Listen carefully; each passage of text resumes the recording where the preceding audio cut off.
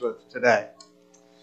Congregation of our Lord Jesus Christ, thinking about having Taysom baptized today reminds me a little bit about when I was younger myself and had my children at home, and there would be times where I remembered that I can't always, in fact, I got to be careful with the idea that I'm going to be asking my kids what they want and just give them what they need. Because there would be times where I'd say to them, well, what is it that you want to eat? And they'd tell me what they wanted to eat, and you put it in front of them to eat it, and then they wouldn't eat it, and you'd say, why did I even ask? I should have just put something there. You know, you wonder, why did they want this so badly? Because now that they have it, they don't even want it. And I'm sure many of you have seen that happen in your own experiences with your own children. Well, you have that in this chapter in a way too, don't you? You know, sir, give us this bread to eat. We're hungry. We want something that will satisfy us like nothing else ever has. That sounds good to us. But then when it's presented, when somebody does exactly that and offers exactly that, they don't want it. And yet it reminds us about the fact that it remains still what Jesus is presenting, the food and drink that will satisfy for life and eternity. Really, one of the things we're going to see this morning, again, is a reminder that we're all in one boat or the other as far as how we want to live our lives. We either want to live with death at the end or we want to live with life at the end. We either want one kind of food or we want another. And this passage reminds us of why it's so much better to want Christ. Because what he has to give lasts so much longer than the alternative. He is the true food and drink. And it still needs to be offered to people for that eternal satisfaction. It's the true food and drink that Jesus Christ is. It's the living bread. It's the bread of life.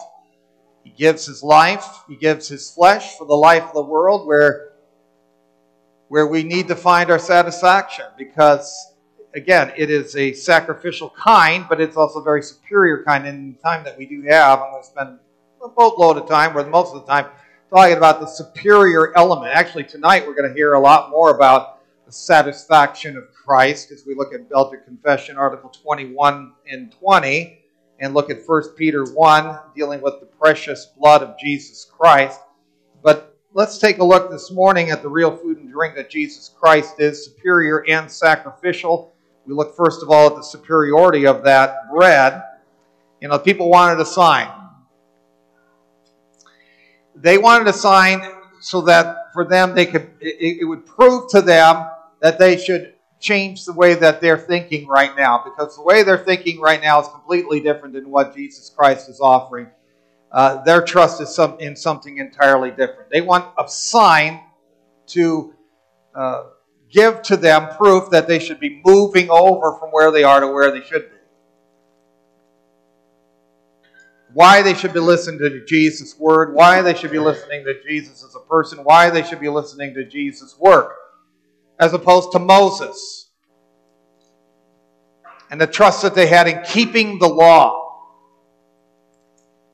The priority for Jesus' opponent, you see, wasn't a spiritual one because they didn't figure that was something, and we talked about that a little bit in times we've been here and times past.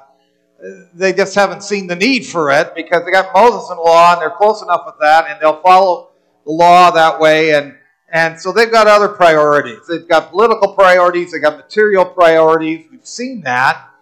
And so for them to break from that priority, those priorities, and now follow Christ, well, they said they weren't proof for that. Why they should change. They talk about the bread that Moses was able to provide as the sign that made Moses worthy of following. So what sign does Jesus give? And Jesus doesn't give one. And yet he does. Jesus becomes the sign himself. These people were confident in Moses, who supposedly supplied the bread from heaven. But Jesus, as the bread from heaven, is a superior bread because he gives everlasting life. He's better. The manna from heaven and the materialistic mindset can never provide that. Ever.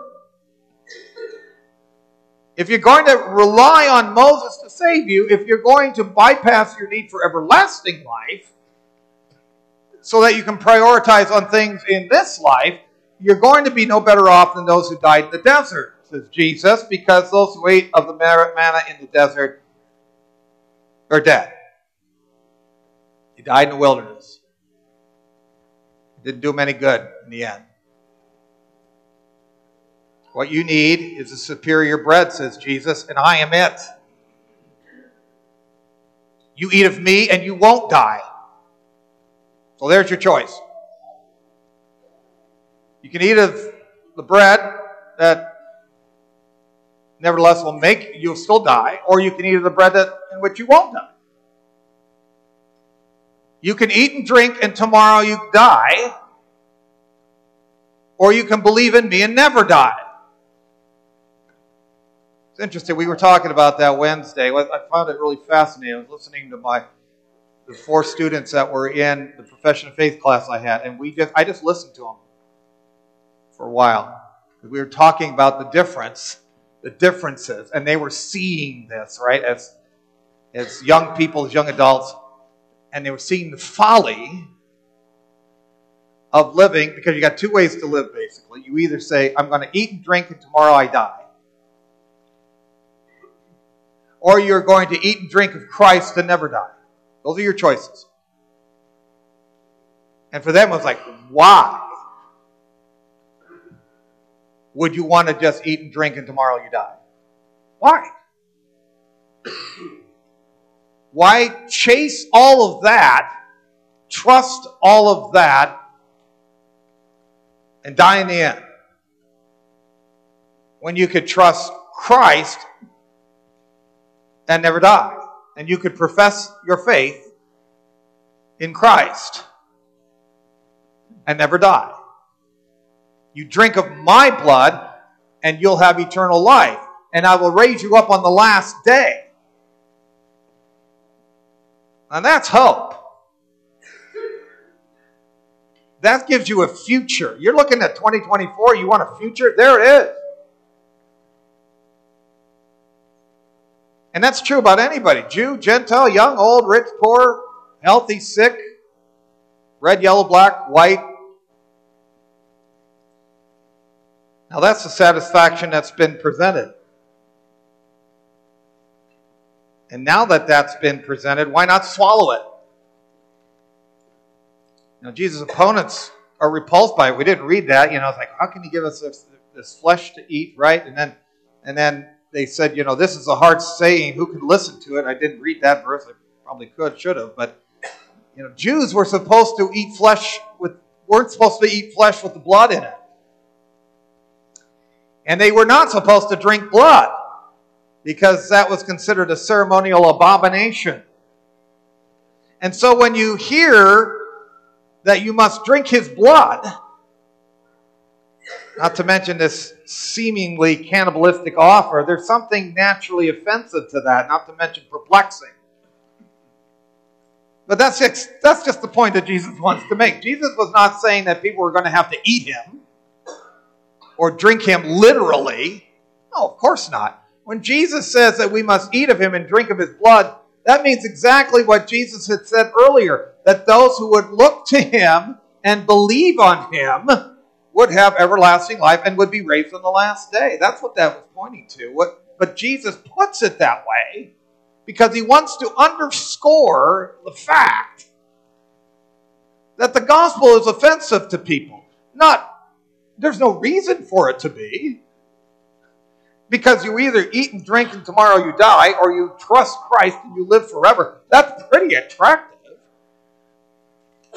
But people are still offended to think.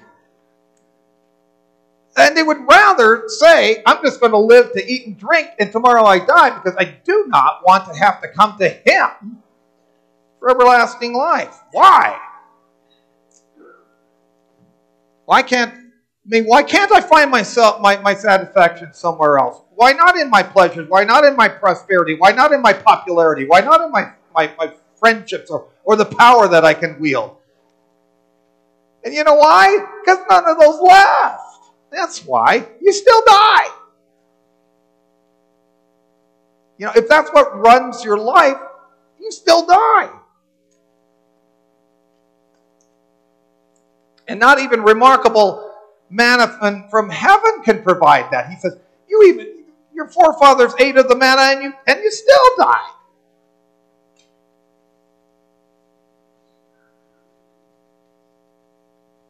Can't my righteousness provide that life? No, because your righteousness isn't righteousness. Only Christ's righteousness provides that life. The only one. And Jesus knows the darkness of the human heart. He comes as a light to the darkness. That's what he's doing here. He's coming to Capernaum. You notice again it mentions, he said this in the synagogue of Capernaum. That's in Zebulun, Naphtali. And it's to Nebulun, Naphtali, as we mentioned, where a great light comes to a people walking in darkness. The people walking in darkness have seen a great light. But the darkness prefers the darkness to the light. Here's the satisfaction for life. Here's the satisfaction forever. Here's the one who provides everlasting life, which nobody else can provide. Here's the one that has food that will satisfy, but it's an offense to many. It is. Because people want a Jesus that will satisfy their political needs or satisfy their material needs, or they want a Jesus who's going to be, we'll put him on par with other religious leaders of the day. Or we want a Jesus where we say, okay, we'll give you that to those people over there, and if they want Jesus, that's fine. But he's not for anybody else. Don't bother other people with Jesus. They've got their own religions. And we want a Jesus who's going to show us a good life and a good time, but not to be the bread of life. You know, a few years ago, I remember it was the day after, actually looking it up again, but it was the day after Christmas. Gerald Ford died, former president of the United States. I was living in Illinois, and my son was taking a class for school in Michigan, and he said, Dad, why don't you come? We can go and see him lying in state in Grand Rapids. So we tried to do that, and it got so late, and the line was unbelievably long. I mean, miles long. And I finally told my son, I can't stay any longer. I got to go home. I said, I'm going to fall asleep standing out here. A few days later, Gerald Ford had his funeral. And it reminded me of something similar to what I'd seen happen when Princess Diana died.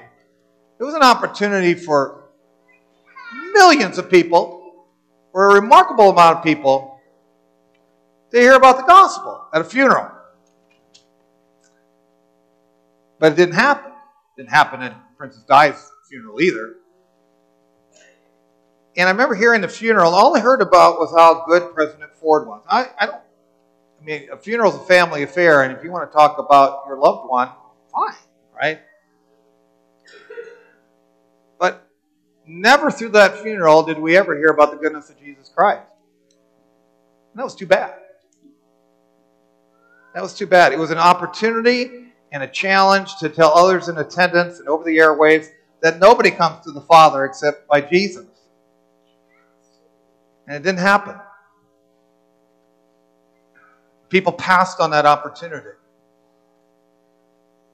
The day was solely about who Jerry Ford was, and not at all who Jesus Christ was. It was about the life of Jerry Ford and not about the eternal life that only Jesus Christ could give. And I think partly that is because we know that such a Jesus is an offense to others. So why offend people? Why challenge people to believe that Jesus Christ, as the divine Son of God, demands and deserves our trust and our allegiance as the bread that comes from heaven? Why shake people up on such a solemn occasion? And yet, that's the offense that needs to be risked, because without that proclamation, the satisfaction that people need as they encounter death like they did at Gerald Ford's death or any others isn't going to be there. The satisfaction needed to atone for one's sin won't be found. Of belonging to the Father through the Son, that satisfaction won't be known. And the satisfaction of everlasting life won't be the comfort and joy for people to receive as they go through life and as they encounter death.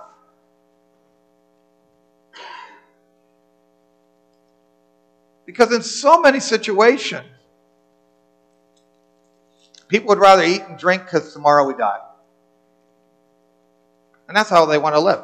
All of us are either living right now, either as eating and drinking because tomorrow we die, or we're saying we're eating and drinking Christ because today we live. And we always will. We ought to prefer the latter, rather than the former. The offense of the gospel is that Jesus Christ is the divine Son of God who has become incarnate so that he may give of its life for the sake of sinners. The offense is that nothing that you can muster and nothing about yourself can provide that life. Nothing. And the offense is that we're totally depraved, left to ourselves, that we naturally hate God and our neighbor. I was hearing these high schoolers and these young adults saying this on Wednesday. And thank God they weren't offended by that. Because they said at the same time, which is what I really loved hearing, that just goes to show you how deeply Christ loved me by giving his life for me when I was like that. We've got hope in our young people that way for the future. And we see God working at them that way. You know, as offensive as it may have been to drink a glass of blood, so offensive to the darkened hearts it is for those who hear that whoever believes on him will have everlasting life. It's an offense to people. And that they'll be raised on the last day. It shouldn't be offensive, should it? Really? Because otherwise, again, you can eat and drink and tomorrow you die. That's the way this is the way to the resurrection of the body and life everlasting. That was another thing we were mentioning. You notice what we said in the Apostles' Creed again. We did not say, let's eat and drink for tomorrow we die, because I believe in me, and I know I'm going to die. And that's the end of it. No, we say, I believe in God the Father, the Son, the Spirit, and I believe. What's the last thing we say? We don't say we're going to die. The last thing we say is we believe in the resurrection of the body and the life everlasting. Now, which is superior? The latter, not the former. That may be offensive to many, but we need to continue to spread the good news that Jesus is the bread of life, and by God's grace, it won't be offensive to everyone, I assure you. Let's not forget that the bread he gives us is not just for eternity, as marvelous and important as it is for now. He who eats of this bread has eternal life now. That means that he has a favored relationship with the Father, or she, a communion with the Christ that abides forever, a right relationship with the Father, not just advancing towards one. And that means that everything is going to work together for good for us. I heard Tisby saying that. She has a real handle on the providence of God. And that was a real encouragement to me. And that means we have reason for hope, no matter what sadness may befall us. And she knows that. Jeremy knows that. And that means then you're in a position to be a light yourself in a dark world. And I've heard that from her. This isn't a Tisby show. I'm just saying that these are things I've heard. These are things that need to be true for ourselves, right? That God has put us into a position then, having known Him as the light, to be a light ourselves, so that that's what people see about us. We have a story to tell to the nations, including our neighbor, and it means that the Lord has equipped us to do the good that He would have us do in this world as His workmanship. We don't only get eternal life, we have it. We didn't buy it, we didn't earn it, we didn't deserve it, but we got it, and it's ours forever. And that's the reason to praise the Lord. What reason for living for Him? What a superior food that this bread brings. When we eat and drink from Him, we get eternal life. And briefly, it is sacrificial. Our passage tells us that the divine Son of God gives His flesh for the life of the world. There's a superiority in that sacrifice as well, because He gives it not just for the Jews, but for the Gentiles. God so loved the world that He gave His only begotten Son.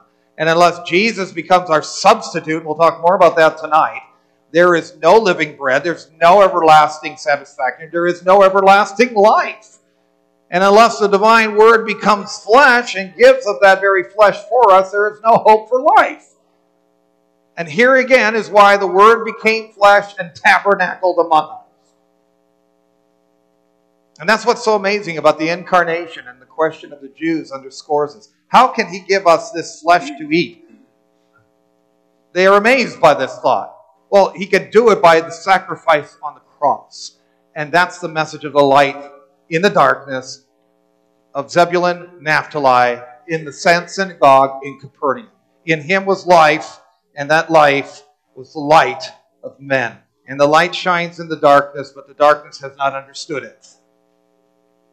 He came to His own, and His own received Him not. But to those who did receive it, they have power to become children of God. The sacrifice of the flesh of the one who came from heaven as the divine Word is amazing.